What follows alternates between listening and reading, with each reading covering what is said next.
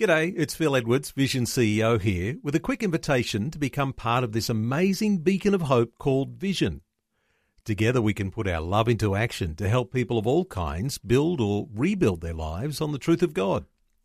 Please consider the part you can play during our upcoming Visionathon appeal, remembering that it's your support that makes Vision possible, including this podcast.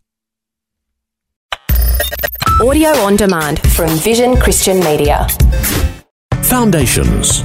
So Shema is about being obedient to God. It's hearing His word, acting on it, loving Him with our entire inner life. And out of that, we then love our neighbour as ourselves. Foundations. Understanding the Jewish foundations of our Christian faith. With Robbo Robinson and Mandy Warby. Well, this is our last program about Shema, and it's been a fascinating journey through this, looking at all the different elements. And we're going to continue and wrap up today looking at the loving your neighbour as yourself part of Shema. Yeah, last program we just started to look at the fact that we're loving your neighbour as yourself, and how we are to love one another, these commands that we got from the Apostle Paul and from the Apostle Peter and also the Apostle John as well, and how they were focusing very much on the body of Christ, Christians loving Christians. It goes without saying that we're supposed to love non-believers and that we should have good relationships with our own flesh and blood families.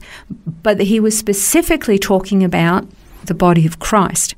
In fact, there's another passage that I've just thought of where the Apostle Paul said to do good for those who are, and especially those who are of the household of faith. So we've really got to look after one another as the body of Christ. I mean, if we don't look after each other, who will? Because the world is not going to look after us. So Shema is about being obedient to God. It's hearing His word, acting on it, loving Him with our entire inner life. And out of that, we then love our neighbour as ourselves. And by doing that, we're literally fulfilling the whole of the law.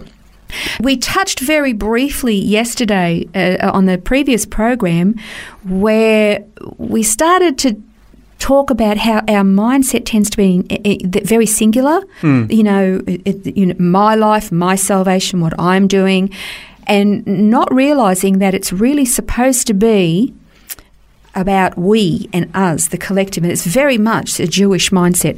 So I wanted to read to you from Matthew 6, 9 to 13. It said, Jesus said, because remember the disciples came to him and said, Lord, can you teach us how to pray?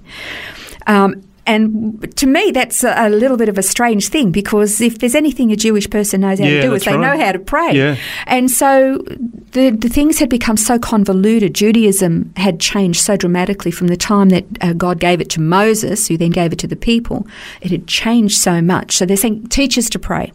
And this is what Jesus said. He said, pray then like this: Our Father in heaven, hallowed be your name, your kingdom come, your will be done on earth as it is in heaven. Give us this day our daily bread, and forgive us our debts, as we also forgive our debtors. And lead us not into temptation, but deliver us from evil. You can tell I put a little bit of emphasis on some words there. Yeah.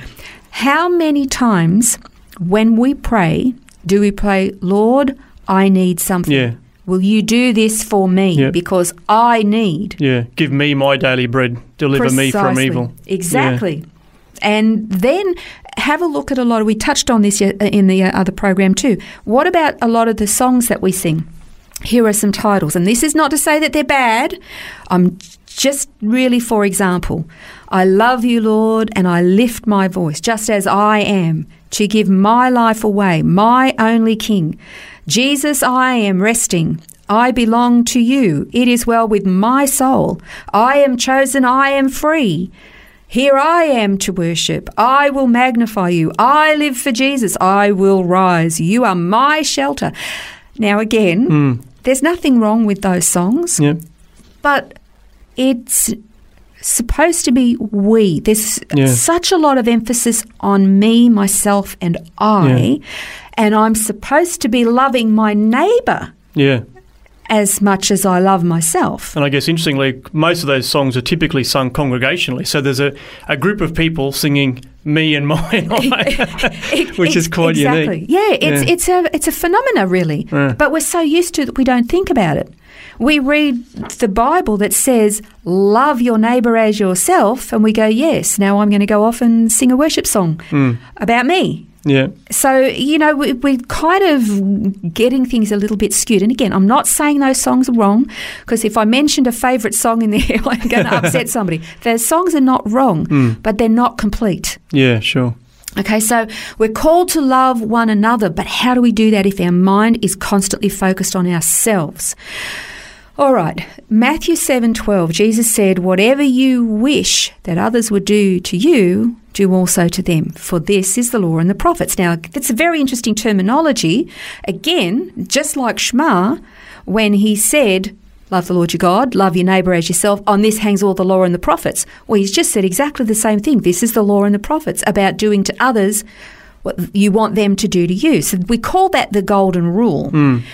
Okay, now, Rabbi Joseph Telushkin, he talked about a school teacher who asked his 6th grade class to compose 2 lists of golden rule lists.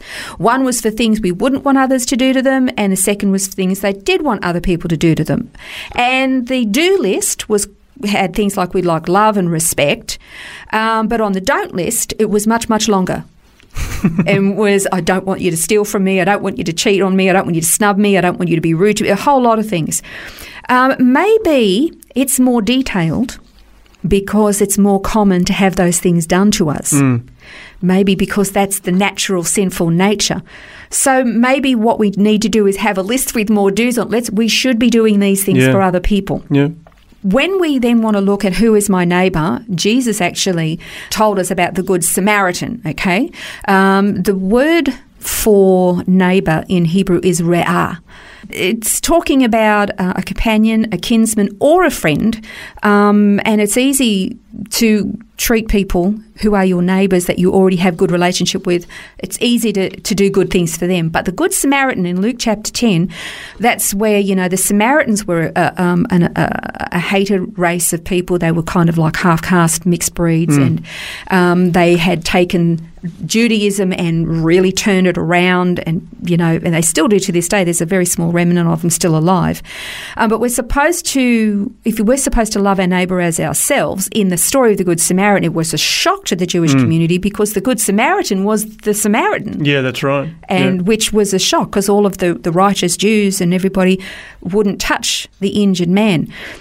Okay, so human beings always put themselves first, but there was the thing about that particular story that we often miss is where it says that we are to love people the way we love ourselves. Now, that gets taught wrong all the time. It says, see, we need to love ourselves more because if we can't love ourselves, we can't love people. That's not what it was saying. We already love ourselves.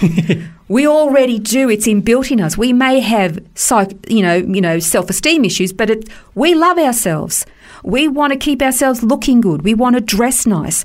Every decision we make based on how good this is going to do me. That's natural. What this is saying is see how much you love yourself? That's how you're supposed to love your neighbour, even if it's not somebody you actually know. Maybe it's a Samaritan.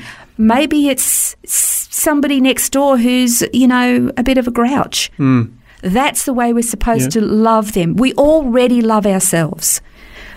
So, therefore, mirror that love that we have for ourselves and mirror it to the other. Yeah. And that way, we are loving God, we're obeying Him, we're acting on what He requires of us, we're reaching out to other people and loving them. The consequence of that comes back to us because you do good for somebody else, that shocks them. They in turn respond with love or compassion or a different attitude or heart towards us. And what do we feel? We feel this overwhelming love for God, and we just have this devotion. We just want to give everything we have to Him. So we've kind of gone right back to the beginning of Shema and to loving our neighbours, and you pull it all. It's kind of, and that would be like circular reasoning. Yeah. It would just perpetuate and go on and on and on. And in that way, we would never break the commandments because we love God and we love our neighbour so much that we wouldn't do anything that would hurt or offend any of them. I mean, it's a picture of utopia, isn't it? Yeah, that's right. And we're never going to see it in our lifetimes now.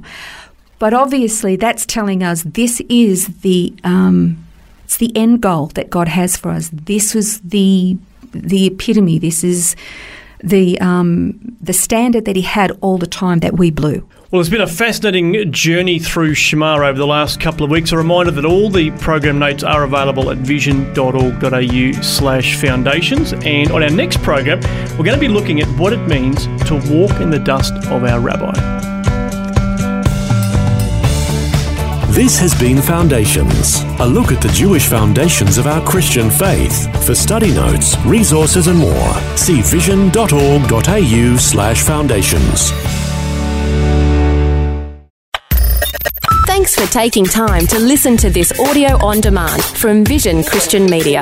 To find out more about us, go to vision.org.au.